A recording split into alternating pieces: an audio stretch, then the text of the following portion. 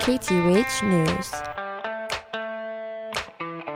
A study conducted by the University of Hawaii at Manoa and Ma'o Organic Farm shows promise that getting a community involved in preventing type 2 diabetes can reduce their disease risk.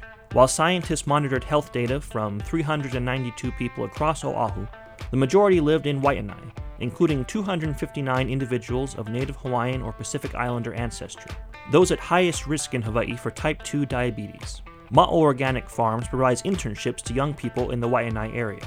Many of the interns agreed to take part in the study, which measured body mass index, blood pressure, mental health, gut microbiome composition, diet, social economics, health behaviors, and social network influences. It is among the interns that the preliminary results showed a 60% decline in risk for type 2 diabetes.